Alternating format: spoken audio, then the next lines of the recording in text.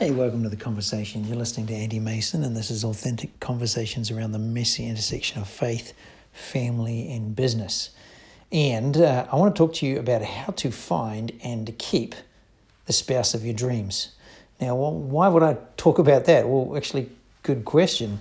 We just got back from, my wife and I, that's Janine, from 3 days in the Smoky Mountains, Tennessee. We stayed in a little place called Pigeon Forge. Actually, I wouldn't recommend it. It's crazy, touristy, noisy, but the beauty is there's a 500,000 acre national park. That's the Smoky Mountains, and that is gorgeous. The streams, the trails, the hills, beautiful and green. Absolutely loved it. So we enjoyed that, and it's celebrating 24 years. We got married in just before the turn of the century, and walking this out and reflecting on being married to my best friend, still my best friend after all of this time, through bumps and challenges and changes and wildfires and navigating moves and different challenges. I'm not the easiest of guys. I'm very focused and have had to adjust and grow. And so in all of that, Janine is still my best friend. How is that possible? And how did I find her in the first place? So for you may be in that situation looking to find somebody, or you're in the middle of this journey and you want to be able to say, hey, 30 years from now, 20 years from now, 10 years from now, you stuck at it, learned and grew, and what's the key to actually keeping the spouse of your dreams? So here's a few keys and a couple of stories in between, but just here's the spoiler. I'm just going to tell you. Number one, get in the right position, as in how do you be in the right place to find that person? Number two is get in the right condition. So it's not just about finding the right person, it's actually being the right person. Number three, be a lifelong learner. Always learning. When you're an expert, there's no room for mistakes. If you are continually learning, you have more grace for yourself and more grace for others. So be that. Number four, keep short accounts. We're going to touch this again, but that's kind of no-brainer, is don't dwell on anything negative for a period of time. Either deal with it straight away or agree to come circle back around, or we will deal with this. And number five, leverage professionals. You can't afford not to have professionals in your business. Why would you not have them in your marriage, which is far more valuable than your business? And I'll talk about what we've learned there. And then finally, number six is have fun together. Make it a plan that life happens, things go on, kids change and grow. So schedule time away together or time doing fun things together. And that may simply be going for a walk together in a place or at a time of the day that you both enjoy. But make it a priority, because if you don't happen, it won't. If you don't make it happen, it just won't happen. So come back to get in the right position. I was 25 years old when I met Janine. I certainly wanted to date before that and thought I found some people that I liked the look of to date. And in both cases, I prayed about it first, because I've learned this verse, Matthew 6:33, that says, seek first the kingdom of God and his righteousness, and all these things will be added to you. It's seek God first. In both instances, the Lord led me like, Andy, this is not the person you're going to marry. So if you're not going to marry them, why date them? Why pursue a relationship when this is not the person that I'm going to spend the rest of my life with? I don't need practice.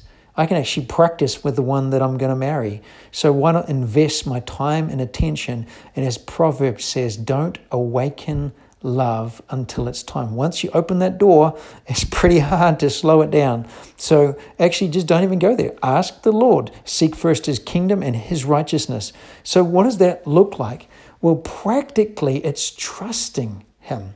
Trusting that he is a really, really good shepherd. He knows how to put the right people with the right people. I'm not naive or ignorant to know that I have a part to play in that. But I'm trusting that he will literally add the right person at the right time and get my attention. Then I've got to choose. So practically, what did that look like for me? So in everything I do, I'm seeking the Lord's guidance.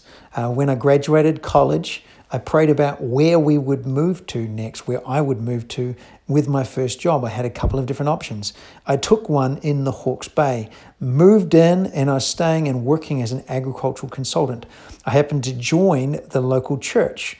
And in that local church, I went to the young adults group because I'm a young adult. And in the process of that, I meet this woman named Janine. Now, she was 5 years, and still is, 5 years older than me. So in my framework, my view, she didn't fit in the criteria. So she was in the safe category, not someone that I'd ever pursue for a relationship for whatever dumb reason was in my head. And so we actually, over a period of about 6 to 9 months, became very, very good friends. Hang out together. She'd come and watch me play rugby. We started doing a life group together. Actually, just fun to be with and completely outside of the relationship grid. So we just talk about literally anything. Well, as it so happens often, the circle of friends just started to get smaller and smaller and smaller. And then here's the hilarious part for me is there were three of us, myself, Janine, and another guy, Aaron Walsh. We'd go swimming. We started end of the rugby season, want to stay fit. So I'm swimming, we're doing laps, and we're doing backwards and, going up and down lengths and swimming. And I start to notice Janine, my friend, in a way that a good Christian boy shouldn't be noticing a woman. And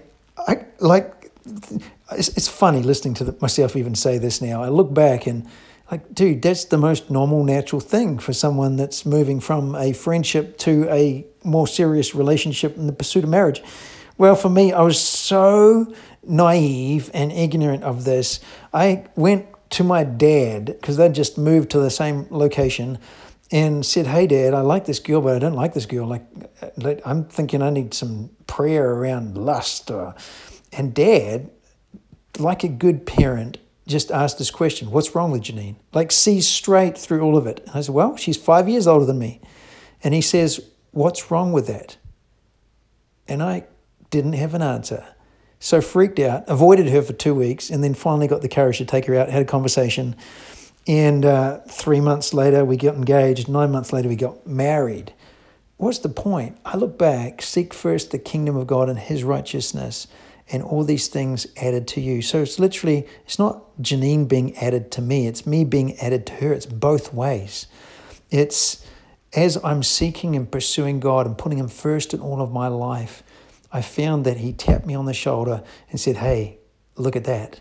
And I'm like, "Oh my gosh, I can't look at that." It's like, no, this is the way that God made it. This is your best friend, and you are attracted chemically to this woman as well. Would you just get on with it? So sure enough, we got married, and then 24 years later, we can now say we've got 4 kids, we've got a life, and I am so grateful for that. So number one is seek first the kingdom of God. Get in the right position. The right position is following Christ and putting him first. If you put anything else first, a church, a career, a companion, you'll miss it. But if you put Jesus and his kingdom first, then you'll be in the right position. Number 2, get in the right condition. I remember going actually from New Zealand to Hillsong in Australia to do it was a short week or 2 weeks. And I happened to actually be going and staying with a family, and a girl that I had my eye on was going as well. And I was praying, "Lord, make it obvious. Is this you? Is it not you?" And we get over there, and I found out that this good Christian girl was not the good Christian girl that I had assumed her to be. And apparently the youth pastor at this church where I was going, is during college, the girls were saying, when's these men of God going to come? And the youth pastor had said, "Well, what if you actually need to become the woman of God? Don't just say about that they've got to come and they've got to do that. You be who God's called you to be." And thank God he showed me that. But for me and for you, a key part of that verse is seek first the kingdom of God and his righteousness. It's his way of living, which is impossible in our own ability, but with him, nothing's impossible. It's this continual pursuit to say, Lord, search me and know me. Test me and know my anxious thoughts. See if there's any offensive way in me and lead me in the path everlasting. Get into some relationships where they will speak into your life. Mentors, people that will help you grow in character, in diligence. If you're working somewhere and it's not working out like you imagine, well, have you thought endurance and perseverance is also godly character, work ethic? Be the right person. Be the person that someone would want to marry. How are your finances? How are you physically? Are you taking care of yourself? If you're not going to take care of yourself, how could you take care of somebody else? So work on some of these things, knowing that everybody's in process and nobody's perfect. We're on a journey. So number one, get in the right position. Seek first the kingdom of God. Number two, get in the right condition and his righteousness. And then he adds this to you, which is then a lifelong journey of growing in this. Just a quick, by the way, marriage doesn't grow when you walk up the aisle and say, I do. That's called a wedding. Marriage grows when you have difficulty and challenge and adversity, and then kids come along and you can't sleep, or someone gets sick. That's when it really gets forged, because it's all those little decisions that I make along the way. Will I keep my love on? Great book by Danny Silk. Keep your love on. Will I do that? Or will I succumb to selfishness, which is the war or the enemy of any healthy relationship? So number three, be a lifelong learner. Just because you're married and because you can, according to scripture, sex is a healthy part of that. That doesn't mean you no longer have to manage what you do with your eyes and what you're looking at, what you're feeding yourself. So it's be a continual lifelong learner, always learning, always growing in character. Growing in godly character is not an end point. It's a continual growth. So how am I currently growing? What am I part of? Who's speaking into my life? For me, one of the keys has been groups of guys that I've always been a part of. And you could call it a discipleship group, a small group. I don't really care. Some have been formal, some have been informal. I've always had men that I've pursued to speak into my life. Some pastors, some bosses, some just leaders in the community that I will call and I'll ask them questions about life. I'm looking for people that I want my life, my marriage, my relationships to look like what they are now walking in 20 years, 30 years from my age now. When you speak to those people and ask them the questions, you'll learn things that then you don't have to make all the mistakes that they've made. Be a lifelong learner. Ask the questions. Have people around you that keep you walking healthy. I have a group of guys we call our baseball bat covenant. We literally have a Louisville Slugger baseball bat each with their names written on it. And the deal is, if we start being stupid, an idiot, start being a jerk, then we have permission to go around to the other person's house, grab that baseball bat and hit them with it. Now, it is a metaphor, but it's that kind of relationship where I have people around me who will tell me the truth. I need that because sometimes I can get so full of whatever good things may or may not be happening that I'm not aware that I'm just being stupid because I got blinded by my own arrogance or naivety, or you don't know what you don't know until you experience something different. If you want to experience something different, get married. You will learn a whole new perspective and view of life that will be good for you. So, number 3 is be a lifelong learner. Continue to grow. Recognize it. It's going to grow. Just when you think you've grown and it's working, it'll change. The kids will leave home, or you'll have more kids, or you adopt, or your job will change, or you move, or there'll be financial challenges, or COVID. Be a lifelong learner. Give yourself grace to grow. Number 4, keep short accounts. The Bible says, don't let the sun go down on your anger. That is really, really smart. So don't go to bed disconnected or angry with one another. Talk about it. Now, If it's already late, sometimes talking late into the evening is actually a bad idea, just from personal experience. So in that case, just agree, hey, we're both really, really tired, we're both really stressed out, or whatever it may be. Let's go to bed and let's agree to talk about this first thing in the morning. Let's go for a walk together, or let's seek some help or something like that. But make sure that when you go to bed, you've already agreed on what will the outcome be. Keep short accounts. Don't just let something stir and stir and stir. Speak up. If you love me, you will say something. So that's number 4, keep short accounts. Number 5, leverage professionals. We've always sought different pastors for marriage counseling regularly. From the pastor when I was early married with babies, and my wife would be like, can you please come home earlier? And I'm like, what do you mean? I leave work at 5 o'clock every night. I'm home for the real crazy busy time with little kids. And my wife would be, no, you're not home till 5:45, 6 o'clock, and you only work 5 minutes from home. And I'm like, no. And that led to our first involve the pastor in a conversation, and he came down, took one listen to what was going on and said, Andy, he goes, I understand. I'm the same personality. I just get distracted and talk to people and don't even realize. Here's what you need to do. Write down the date or the time at which you leave the office, and then write down the time at which you walk in the house. I'm thinking, I got this. Well, after a couple of days of doing that, I suddenly realized I'd leave the office on time, but then there'd be a phone call, or I'd meet someone on the way out of the office, and it'd be 5:45, 6 p.m. before I'd traveled the 5 minutes to get home. What's the point? I didn't even know that until somebody helped me, and I wouldn't have known that unless we'd gotten a third party involved. Now, getting third parties involved, get somebody that actually has a track record of success to speak into your lives. Be somebody that can be an intermediary between the two of you, because sometimes I need help to see a different perspective. If it's only my wife, she'll feel like she's going to war against me. Whereas if I've got a third party, they can help me be more reasonable. Now, what I've learned more recently is pastors are wonderful, spiritual counselors are wonderful, professional counselors times 100. Pay for somebody if you can, preferably someone with the same Jesus-following character and lifestyle that you have, because that's such a significant part of it.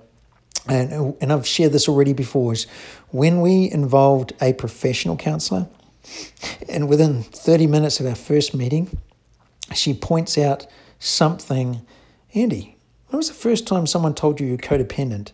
And I'm shocked. I'm 45, 6 years old. I've never heard this before.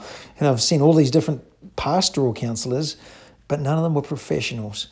That unlocked something in me that I could have accessed years before if we'd just taken the wise counsel to engage with the professionals early on.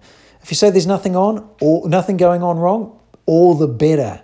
They'll help you build trust and relationship so that when there are challenges, you can navigate them much quicker, much easier, much faster, and grow on through that. So leverage professionals. If you can't afford that, there's wonderful books. Read the books. There's podcasts, and there's people around you that have got seasoned marriages. Now, make sure that you look. If it's guys, make sure that you look. Is the spouse someone that's fully alive, or are they a mouse spouse? You don't want a mouse spouse. You want someone that's powerful and free, where it's two equal people running together fully alive. That powerful cohesion of two people who are very different, find those people and ask them, what are the secrets? Speak into my life. Is there anything I could do differently? And finally, number 6, have fun together. I remember a client of mine, when I was just getting married, he gave me this advice, Andy, just make sure that every year you put aside time. He said, if I could do anything, this would be the one thing, the best key to our marriage is every single year I'd go away just with my wife. And what that did is it kept the joy and the fun and the friendship with just the two of them, because that's how this started. The kids, they're the add-on to that, starts with that fun and that friendship together. And that's been an absolute joy. No budget, no worries. There's things you can do with no budget. You can walk. You can drive somewhere with a very low cost. You can put money aside without all those coffees and Starbucks and other things that you're doing. There's always ways to do that. Put a little bit aside and do something. Maybe it's staying in a tent. Maybe it's going for a walk. Maybe it's a friend that you're going to look after their house when they're away. But there's ways to do that and do that together. Having fun. Even a movie night, or who knows what that is. We will play games together. We'll go walks together. We're now getting into a position where we can actually go somewhere and stay for a couple of nights together and do things. We're learning, what do we love together? Hiking. It's so cool. Shared experiences. So I want to encourage you with that. Some keys to find and keep the spouse of your dreams. And here's what I want in exchange. I want you to post a comment or shoot me an email, the one piece of advice that you have to find and keep the spouse of your dreams. Post that down and then we'll share those. It's going to be fun. And thanks for being a part of the conversation.